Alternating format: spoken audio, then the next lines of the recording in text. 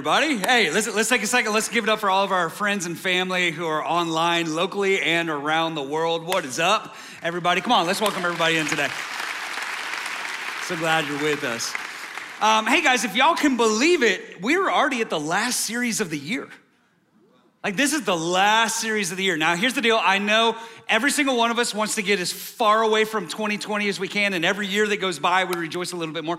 But I felt like God's saying, hey, don't throw the towel in on this one yet, because God's not done with us yet. There's a little bit more that God wants to give us before we move into next year.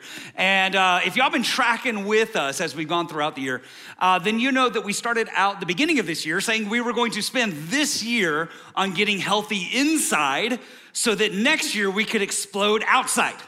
Right, so we're gonna let our light shine, let others see our good deeds and glorify our Father in heaven, partner with the Holy Spirit, turn the world upside down. Come on, Jesus. I'm just telling you, you ain't ready. You ain't ready, but you're gonna be ready because of what we're talking about. That's why we've been tackling these things. And how can I say this? Because I believe that you were made for something great. I really do believe that with every fiber of my being, not because you are great, but because our God is great and we are made in his image. We are the imago Dei. We are made in the image of God. And what we want to do is emancipate his greatness in our lives. We want to get what God put in us out of us for his glory in the world around us. That's the journey that we're on. And there is, if I can say it like this, there's one more thing that we need to dive into before we head into next year. And this is the most important of them all. And if I can say it like this, we saved the best for last. All right, we saved the best for last. Why? Because as we close out this year, here's what we're diving into. We're diving into the love of God. Come on. The love of God. That's what we're diving into. And my deep prayer for us as we've headed into just this last little bit of this year, it has been specifically for the longest distance in the universe. I have been praying for the 18 inches between our head and our heart. Because I know this, that there is a radical difference between knowing about the love of God and knowing the love of God. Come on, somebody. Some of y'all don't even know what I'm talking about, but you're about to know what I'm talking about. There is a difference between knowing about the love of God, having heard the love of God, having some scriptures memorized about the love of God, and actually knowing the love of God. And it is my prayer for us today that we would be a people who know the love of God. And this is how Paul prays for us in Ephesians 3, verse 16. He says, I pray from God's glorious, unlimited resources, he will empower you with inner strength through his Spirit. Then Christ will make his home in your heart as you trust in him. And may your roots grow down into God's love and keep you strong. And may you have the power to understand, as all God's people should, how wide, how long, how high, and how deep is his love. May you experience the love of Christ, though it is too great to understand fully. That's one of my favorite scriptures in the entire Bible. May you know the love of God, even though it's beyond knowledge. May you experience the love of God, even though it's too big to ever put your arms around, because at the very best, we are just people standing on the shore of the ocean trying to drink it in, but we can never get it all. And as we embark on this journey, we will be made complete with all the fullness of life and power that comes from God. Come on, guys. This is God's prayer for us, that we would know the love of God. The Father's love is the most important thing for us to ever pursue in life. Because listen, for me, the Father's love is the foundation for my life. My life falls apart if it is not for the love of God. Knowing the truth of how the Father feels about me is what gives me strength on my weekdays. The love of God is what rescued me out of the miry pit and set my feet upon the rock. The love of God is what rescued me out of my sin and out of my rebellion. The love of God is what pulled me out of the kingdom of darkness and brought me into the kingdom of his glorious Son. The love of God is what picks me up on my bad days, energizes me on my good days. It what enables me to have grace when others stumble because I've been forgiven much, so I love much. I have empathy for those who are hurting today. Why? Because the love of God has changed my life. We can't just know about it. We have to know it. We have to experience it, even though it's beyond anything that we can ever fully put our arms around. How many of you could tell 1,000 stories about how good God is? Come on, where would we be if it wasn't for Jesus? I could preach 1,000 sermons on the love of God and never grow tired of it. Y'all might, but I wouldn't. Y'all be like, I'm done after 3. Like, can we just go? It's Sunday, it's like midnight. Why? Because the love of God is better than anything else. Psalm 63, here's what David says. No, I'm jumping ahead. I'm not even gonna go there yet. This is why this matters. Let me say this. This is why this matters. It's because Jimmy Evans says this, Pastor Jimmy Evans says this. We can only get as close to God as our image of God will allow.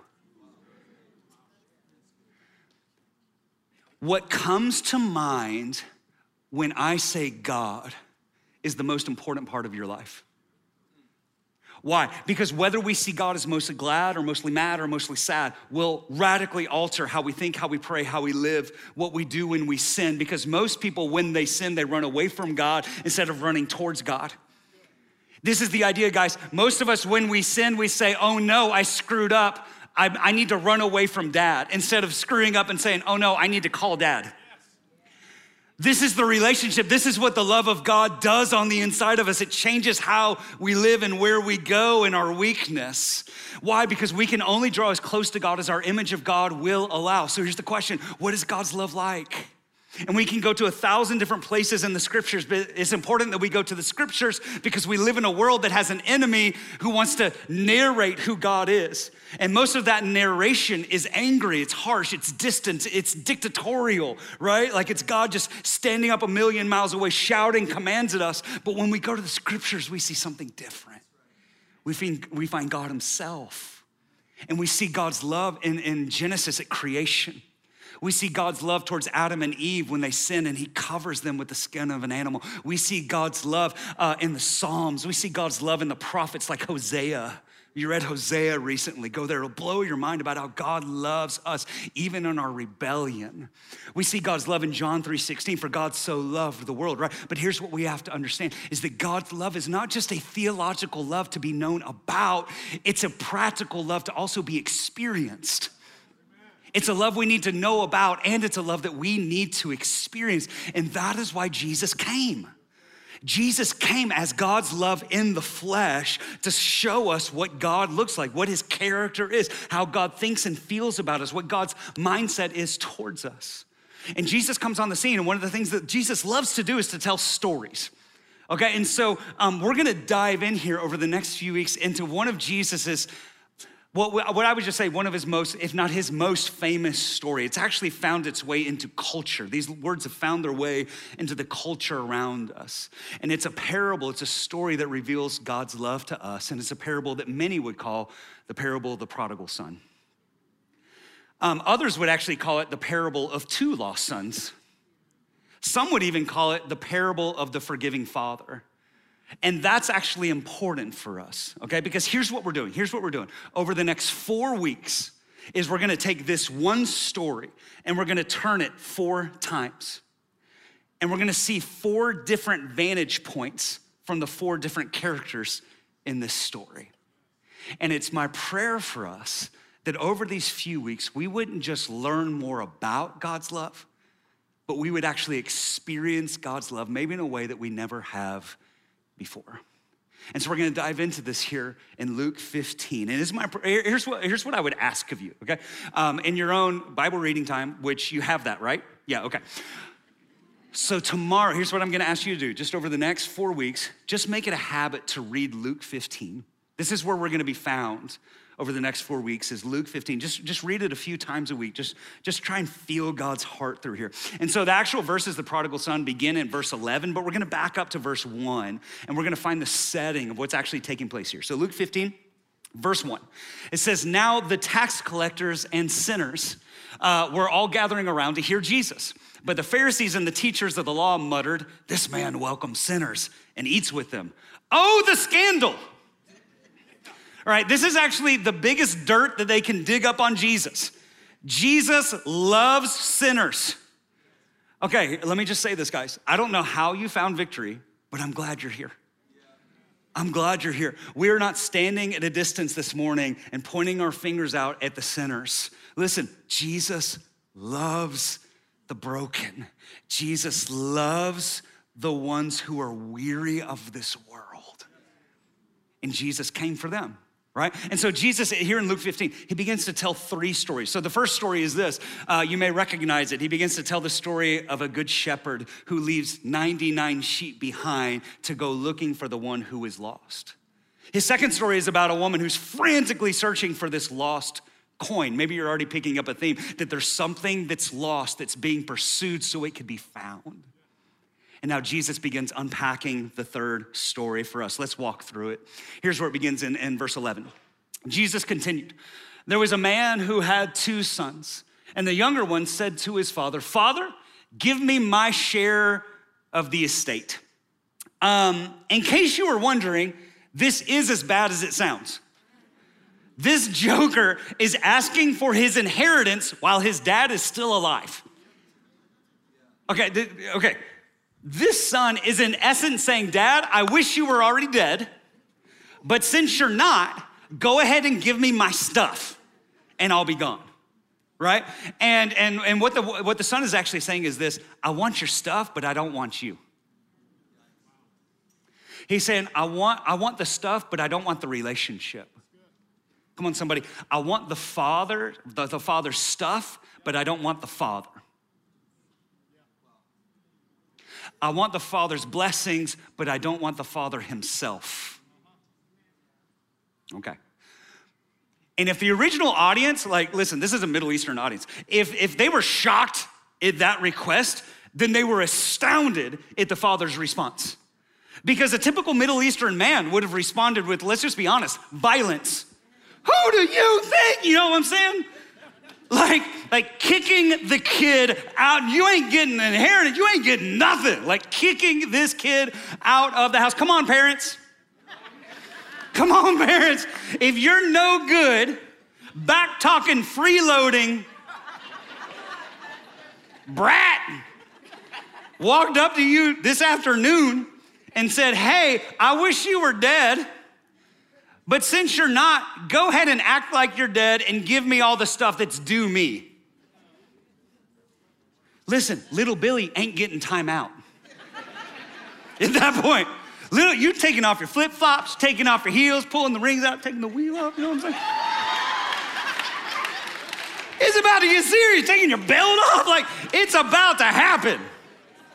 Come on, what would you have gotten at home growing up if you had tried this? Some of you would still be walking crooked. See in the lobby, you're 60 years old. You're like what's wrong going on? I was 15, you know? But instead of choosing violence, it says, so the father divided his property between them. He divided his property between them.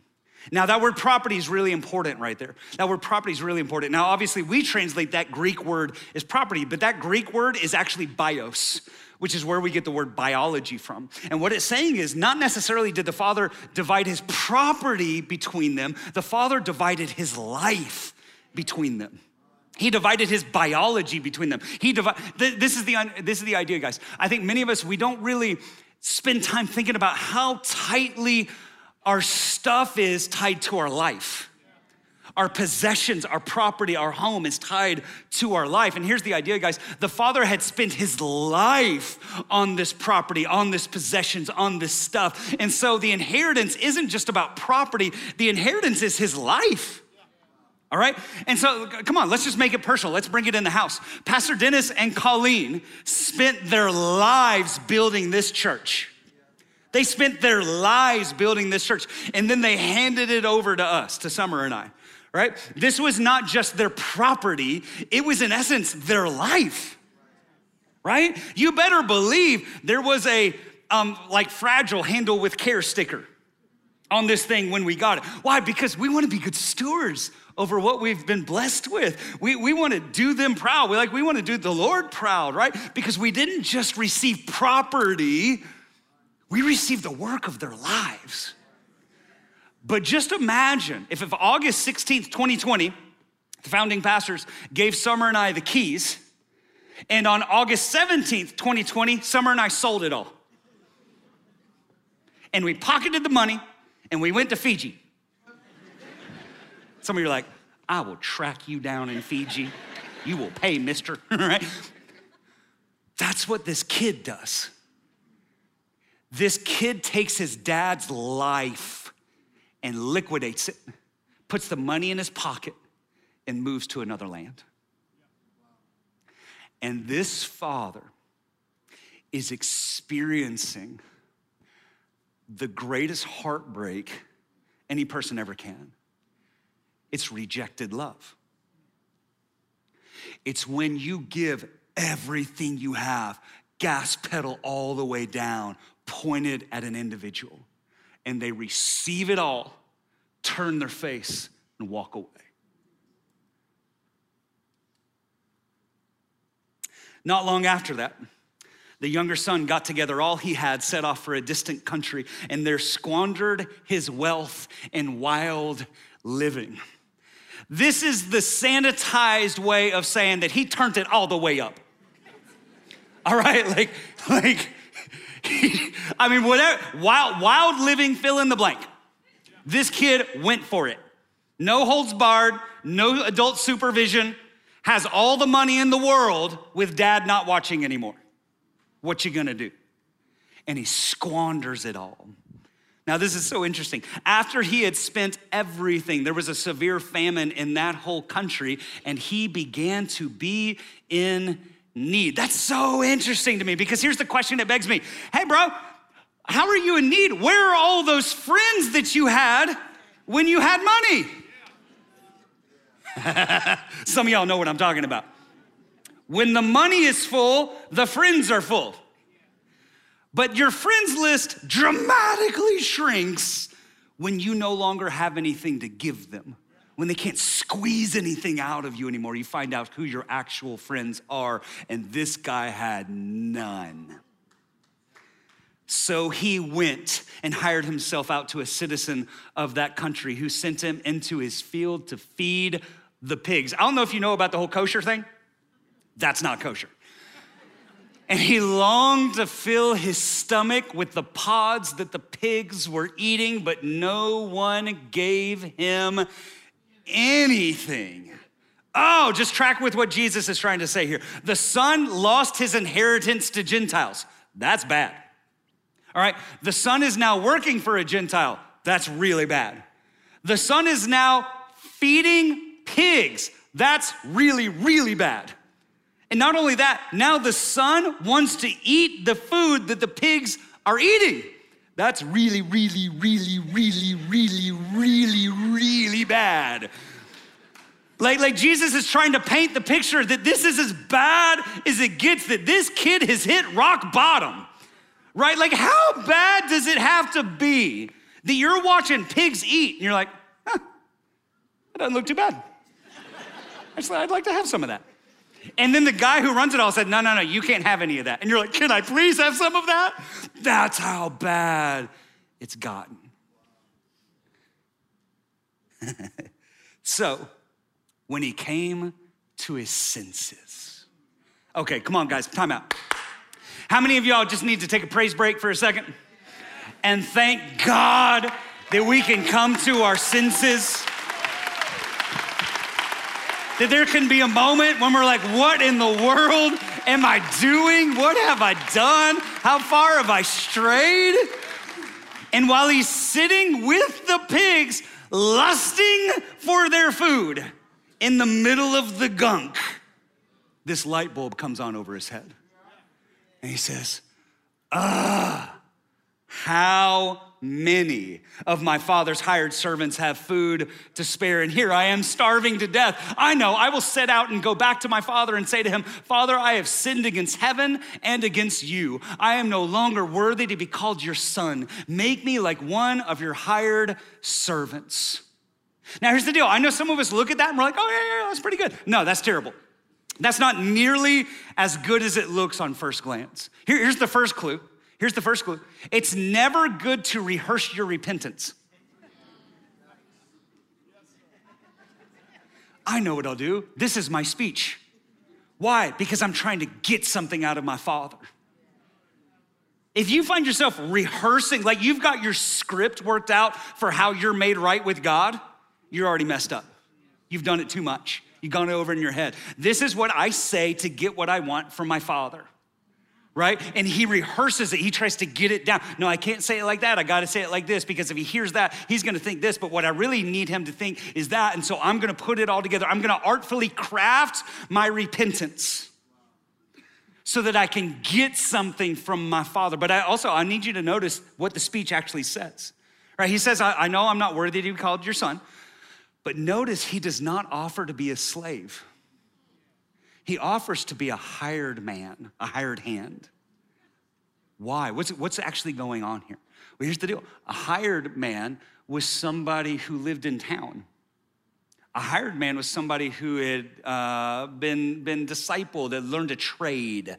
A hired man was somebody who earned a wage.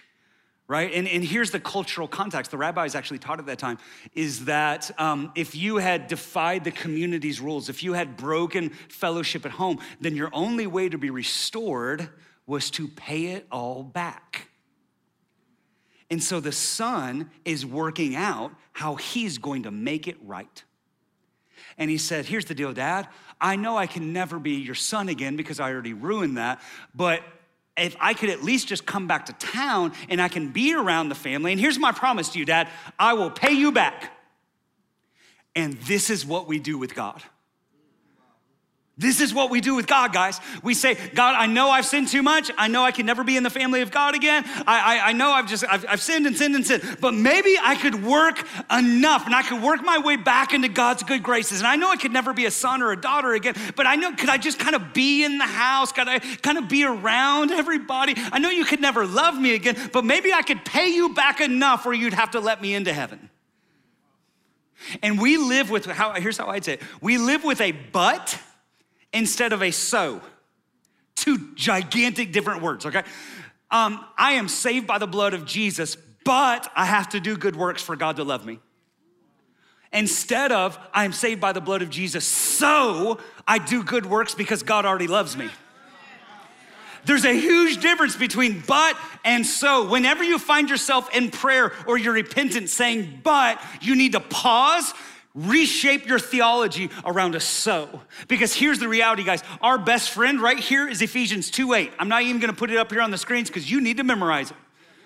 For it is by grace you have been saved through faith, and this is not from yourselves. It is the gift of God, not by works, so that no one can boast.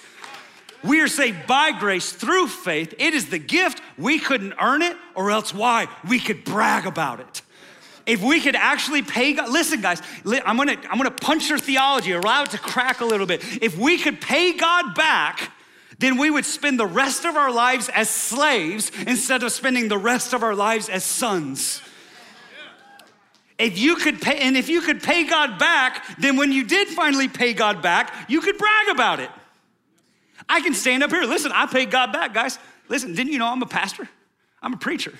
I'm better than all you guys. I read my Bible more this week than you did. I spoke in tongues more than you all. I've done good deeds more than you all. See, I've earned it all back. You should be like me. No, I could never pay it back. But the good news is there's one who has. He's paid the sin debt. He's restored us, reconciled us, rescued us, redeemed us. And so I don't get any credit. Jesus is the one who gets all the credit. Don't be like me, be like him. That's the whole idea. Because we could never pay God back, but Jesus did. He satisfied the sin debt. And now we can have free restoration. We can have free relationship with God through Jesus Christ.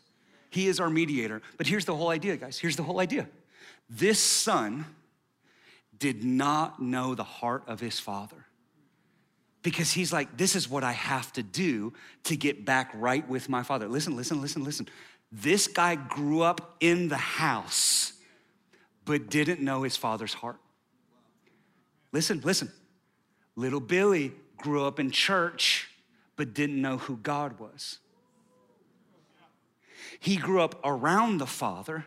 He grew up learning about the Father. He grew up knowing about the Father, but he didn't know the Father. Because there's a difference in knowing about the Father's love and knowing the Father's love. So he got up and he went to his father. Question. What would you expect if you had looked in your parents' face and you had said, I wish you were dead so that I could have my stuff. But since you're not dead yet, why don't you just go ahead and give me my stuff? And when they actually did give it to you, you sold it all, took the money, and wasted it. And then you tucked your tail between your legs and you came back home. What would you expect? See, some of y'all grew up with this phrase, wait till your daddy get home. The 6 most feared words in any language across the globe.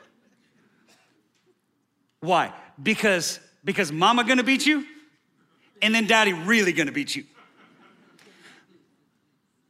And because of that, we end up afraid of dad. Dad's the real one who's gonna punish us, right? But praise God, Jesus says that this father's different. But while he was still a long way off, his father saw him and was filled with compassion for him. He ran to his son, threw his arms around him and kissed him. And the son said to him, Father, I have sinned against heaven and against you. I am no longer worthy to be called your son. But the father said to his servants, quick, bring the best robe and put it on him.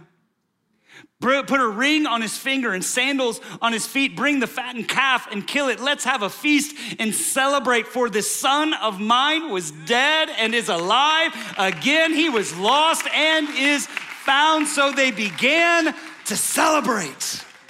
Why? Because this father is different than any father you've ever known. And here, listen, here's what Jesus is trying to teach us about the Father's love. Let me run through it. Here's the first thing. He's teaching us that the Father's love gives us free will. And I know, like, if you're a super deep theologian, some guys like struggle with this. Like, free will is a really messy thing, right? Because if you want to know what's wrong with the world, it's us. Like, why is there all this brokenness? Why can't God do something about it? Well, it's kind of a catch-22. Like, does God control it and take away our free will, or does God give us free will and then we mess it all up? Because here's the idea, guys. What we see in this story is the father did not keep the son from leaving, right? Here's what the father did. The father created an amazing home. The father gave the son everything he ever needed. The father gave the son the father's love. He did his part, but when the son insisted that he leave and go out there and discover it for himself, and the grass is greener over there, the father let him go. Why? Because love has to give free will. The lover can't control the beloved, or else it's not love anymore. Come on, guys. If a husband controls his wife's every move, that's not love, that's slavery. You can't call that love, right? If God controlled us and made us love him, made us obey him, then we would be robots, right? That's not what love actually is. The greatest act of love is fighting for your beloved, but is not forcing your beloved. For love to work, love has to let there be a choice. And with that is the greatest risk and the greatest reward. Because when love lets the beloved choose, then the beloved can turn around and walk away, or the beloved can turn their heart back to the Father and come home. And this is why this is important, guys. Listen, we live in a culture that doesn't understand love. Our culture says that love always supports me. Come on, that love always agrees with me because it's my truth. That's the cultural mantra today. You support me. If you don't support me, if you don't support my truth, then you're not loving me. Because we all know that love is unquestioned, unflinching acceptance and approval of me. You notice there's a common theme here. Me. Love is all about me. But God says, I love you, and here's what it looks like for you to love me. John 14:15 says, if you love me, obey my commandments. Well, we're not talking about me loving God. Like, we're talking about God loving me, all right? See, guys, here's the deal. We're always worried about, does God love me? Does everybody else love me? But we're never asking the question, do I love God? Do I choose God? And here's the deal. Love is not an emotion. Love is a verb. Love is an action. Do I love God with my life? Because if I love God, I will obey his commandments. He's not gonna force you to do it. He gave you free will to reject him or to come home. God gave you it, but the terms of the relationship, I'm not talking about heaven or hell right now. What I'm talking about is relationship with God. Are you in the house of God? Do you love God? If so, he says, this is how you love me. Obey my commandments. But we're dragged away by our own desires, right? We receive the blessing of God. We shake our fist to heaven. We turn off and we go our own way. And we thinking that our way leads to life. But here's the reality of our way, Proverbs 14:12. There is a way that appears to be right, but in the end, it leads to death. Everybody say a way. There is a way every single one of us is on. Every single one of us is on a way, and our way leads to death, but God's way leads to life. And here's what we need to understand, okay, is when the son goes off on his way, God didn't go anywhere. The father didn't go anywhere, right? The father was like, hey, all right. And here's what happens. Here's what our life looks like, okay? Just play it out in your own story. This is what our life looks like, is we turn our back on God, right? And we walk off to go do our own thing. We wander into the pig slop. We find ourselves in there, we're like all in it. Right? And then our whole life falls apart and we sit there in the mess and we're like, oh, woe is me. I'm the victim. God has abandoned me. Oh, woe is me. Where's God? Oh, God, I don't believe in God. God's not good. God's not loving. God has left me. And God's like, wait a second. I didn't go anywhere. You're the one who left. You're the one who wanted to go and taste and see what the world looked like, and you're tasting it, and you're seeing it, and you're sitting in it. I didn't go anywhere. Listen, you know the way back home. You know where I am. You know how to have a relationship with me. And what a theologian would call it is prevenient grace. What it is, it's the soup of grace that we find ourselves in that enables me in my free will to choose to come back home. Because love gives a choice. And you can either take that choice and run away from God, or you can take that choice and come home. Here's the second thing that Jesus is teaching us in the story. Here's the second thing. The Father's love is better than anything in the world. It's better than any, hands down. And again, I know, man, if you're outside of faith, if you're not a Christian today, you're like, that's the dumbest thing I've heard, all right? It's because you've never experienced it. It's because you never experienced it. I want you to notice this. The prodigal son decided to return home because he realized it was better back home. And this is where we thank God that we can come to our senses. And here's Psalm 63. Here's what David says. He says, oh God, you are my God.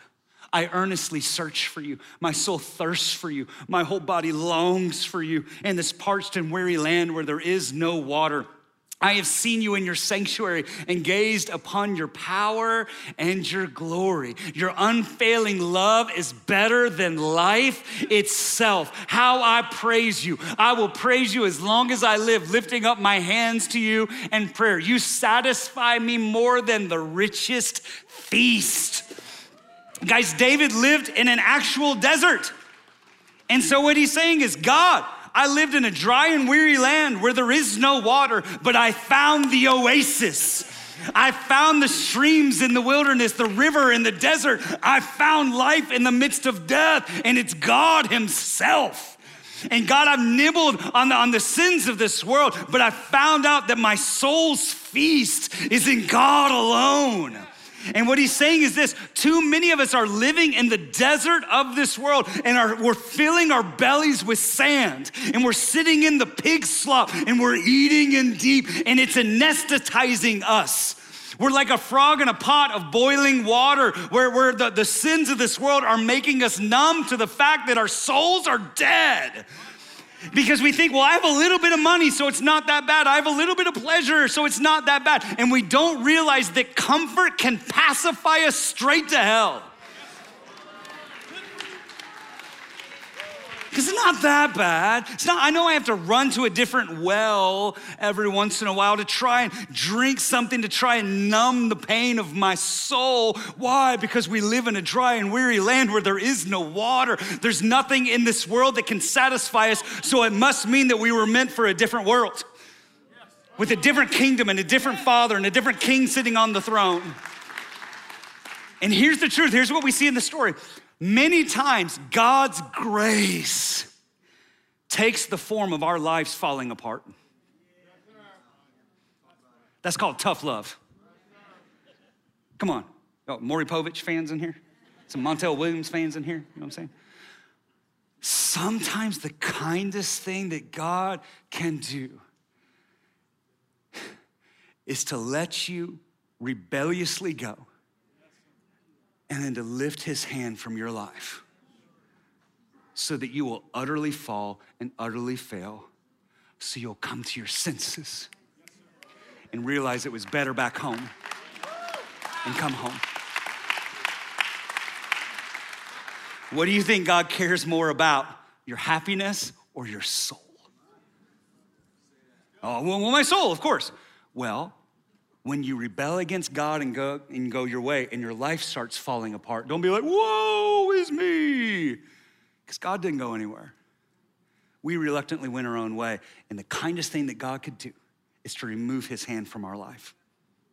And guys, I pray as a pastor, I pray that it doesn't have to play out like that in your life.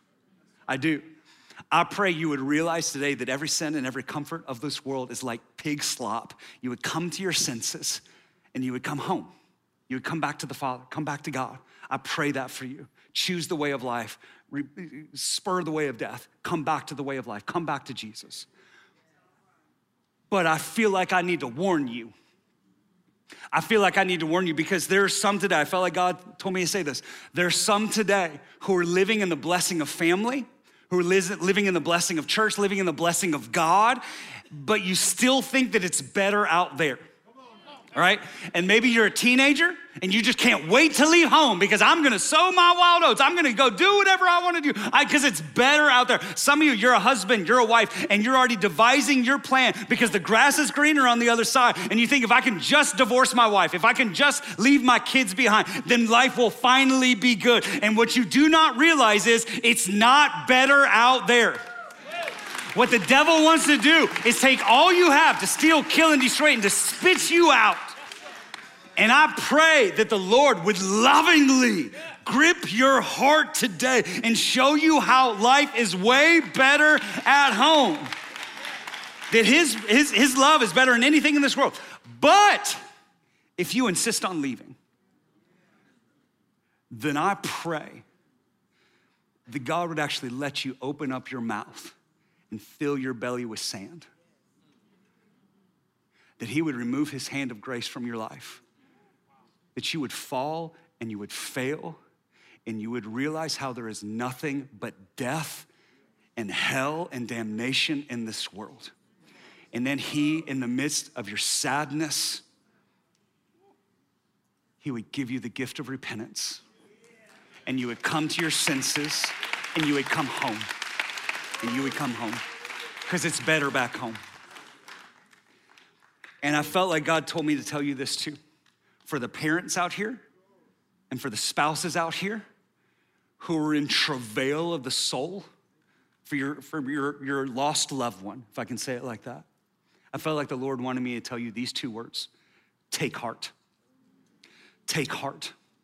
Because as we see in Jesus' story, nobody is too lost to come home.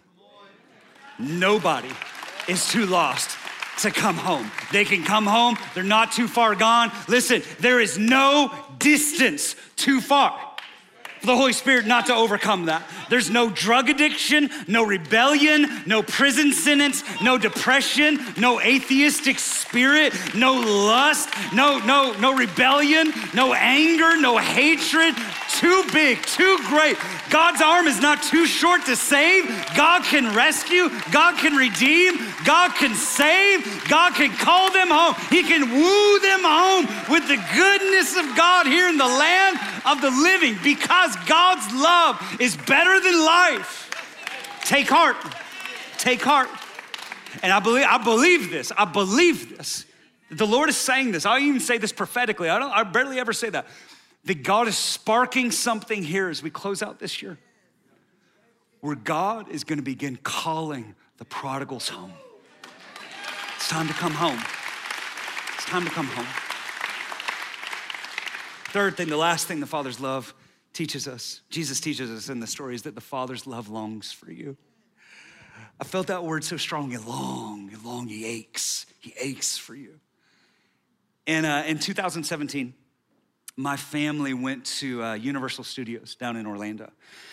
And just a little family vacation, Summer and I, and Jeremiah and Isaac, and Jeremiah was probably like 11, Isaac was probably around 7, somewhere in there. And if you ever been there before, we were like back right, like we were back at like the Simpsons ride, you know? And Summer was a hard no, like hard pass. Like, I'm not doing that because it's a 4D ride. Yeah, if you've ever ridden a 4D ride, then what happened was they actually asked the devil, what are the worst type of ride that we could use to, you know? And they're terrible. They make you so sick. And Summer was out. But Isaac and Jeremiah were both in, and so they're like, let's ride it. So I'm like, okay. And so we get in line, we're like walking into the tunnel, right? And Summer's like, I'll stay out here.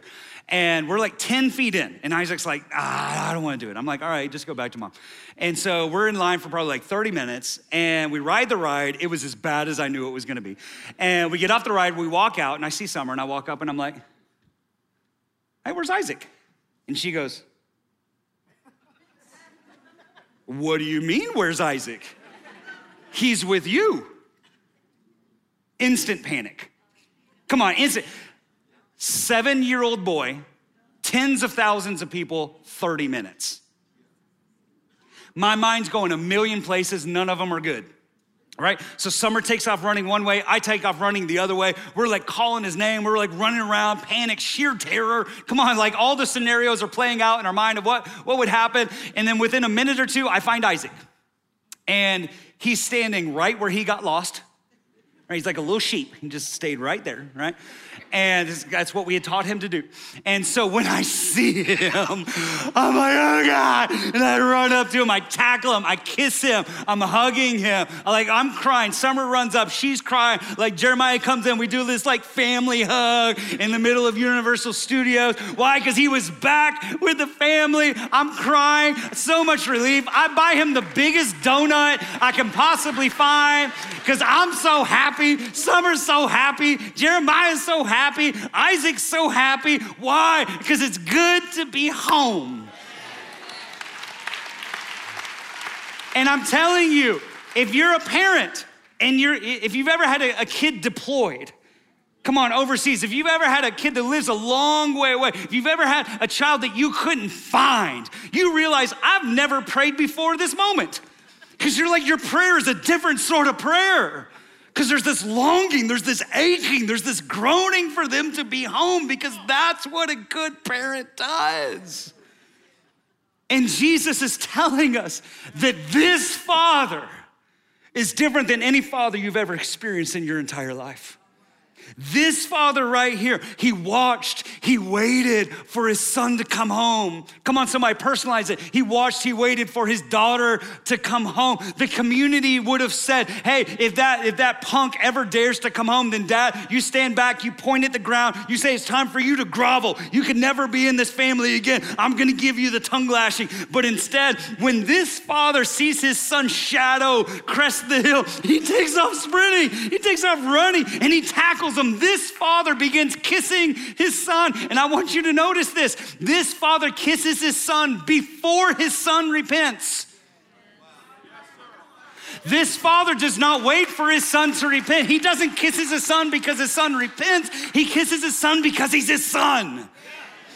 And this father, sees his son, and the son opens up his laptop and begins making his PowerPoint presentation on how he's gonna pay his father back with the charts and the bar graphs and the percentages. And the father slams the thing shut and is like, be quiet, stop your story. In fact, get the best robe and bring it for my son. You wanna know who had the best robe? The father had the best robe. He's saying, get my son my robe. This father says, get my son my ring. This father says, get this son some sandals. What is he saying? I'm not waiting for you to clean up before I bring you in the house. I'm gonna put the best on you now and then bring you into the house.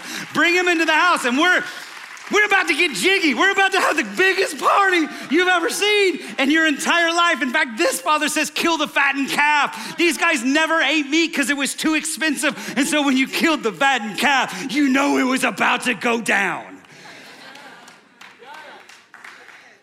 And Jesus says in Luke 15, that is the way that God responds every time one lost sinner repents.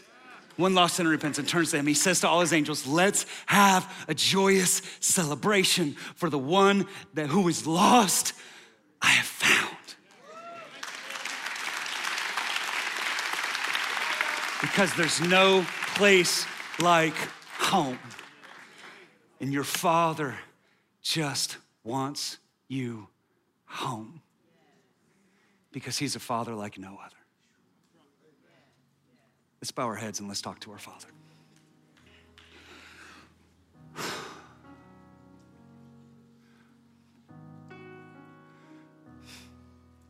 God, right now I acknowledge there is a gigantic chasm of a difference between knowing about the love of God and knowing the love of God.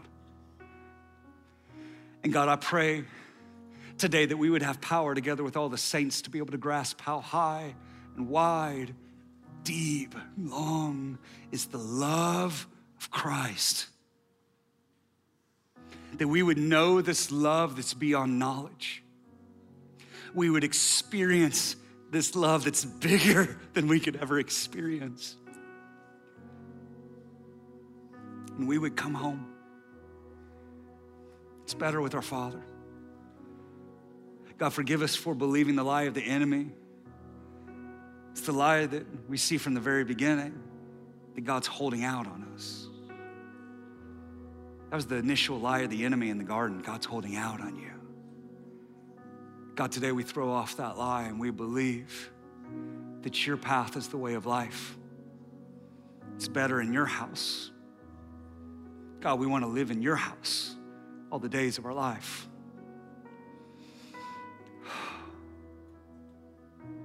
And guys, maybe today you're the prodigal. Maybe today, by the grace of God, you're coming to your senses and you're realizing that the Father's love is better than anything in this world. And today, God is calling you home. But he's a Father who's different than any father you've ever experienced. He's not waiting at the door, waiting to give you a tongue lashing, waiting to yell at you and judge you and scream at you and make you pay him back.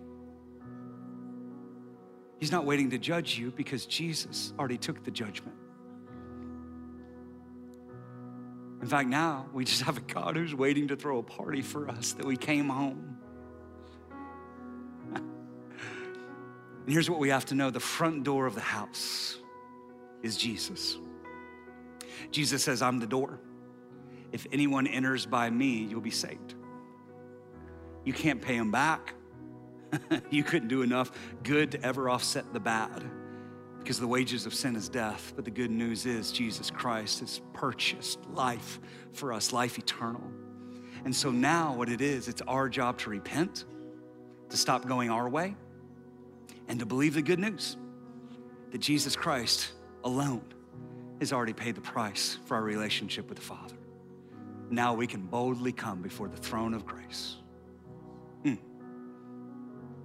And so maybe that's you today. Maybe you're here in the building, maybe you're online, and you would just simply say, hey, I've either been the prodigal and I'm just gone, or I've played with prodigal living.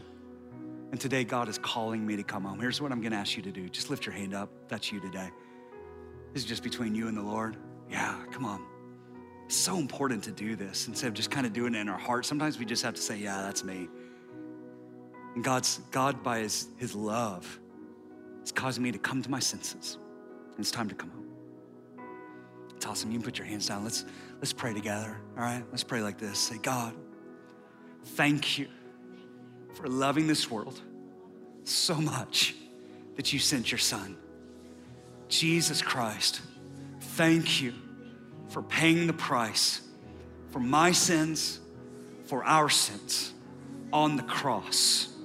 You took the punishment for my rebellion in your hands and in your feet, and you rose in victory. Jesus is alive.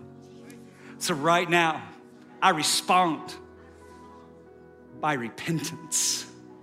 I turn from my path, from my prodigal way, and I come home. I put my faith and my trust in Jesus Christ alone. God, you are my Lord, you are my Savior, you are my King, and I'm gonna live in the house of the Lord God all the days of my life. I am now your child, and you are now my Father forevermore. In Jesus' name. And everybody said, amen, amen, amen. Hey, let's join in with the angels. Let's rejoice. Come on.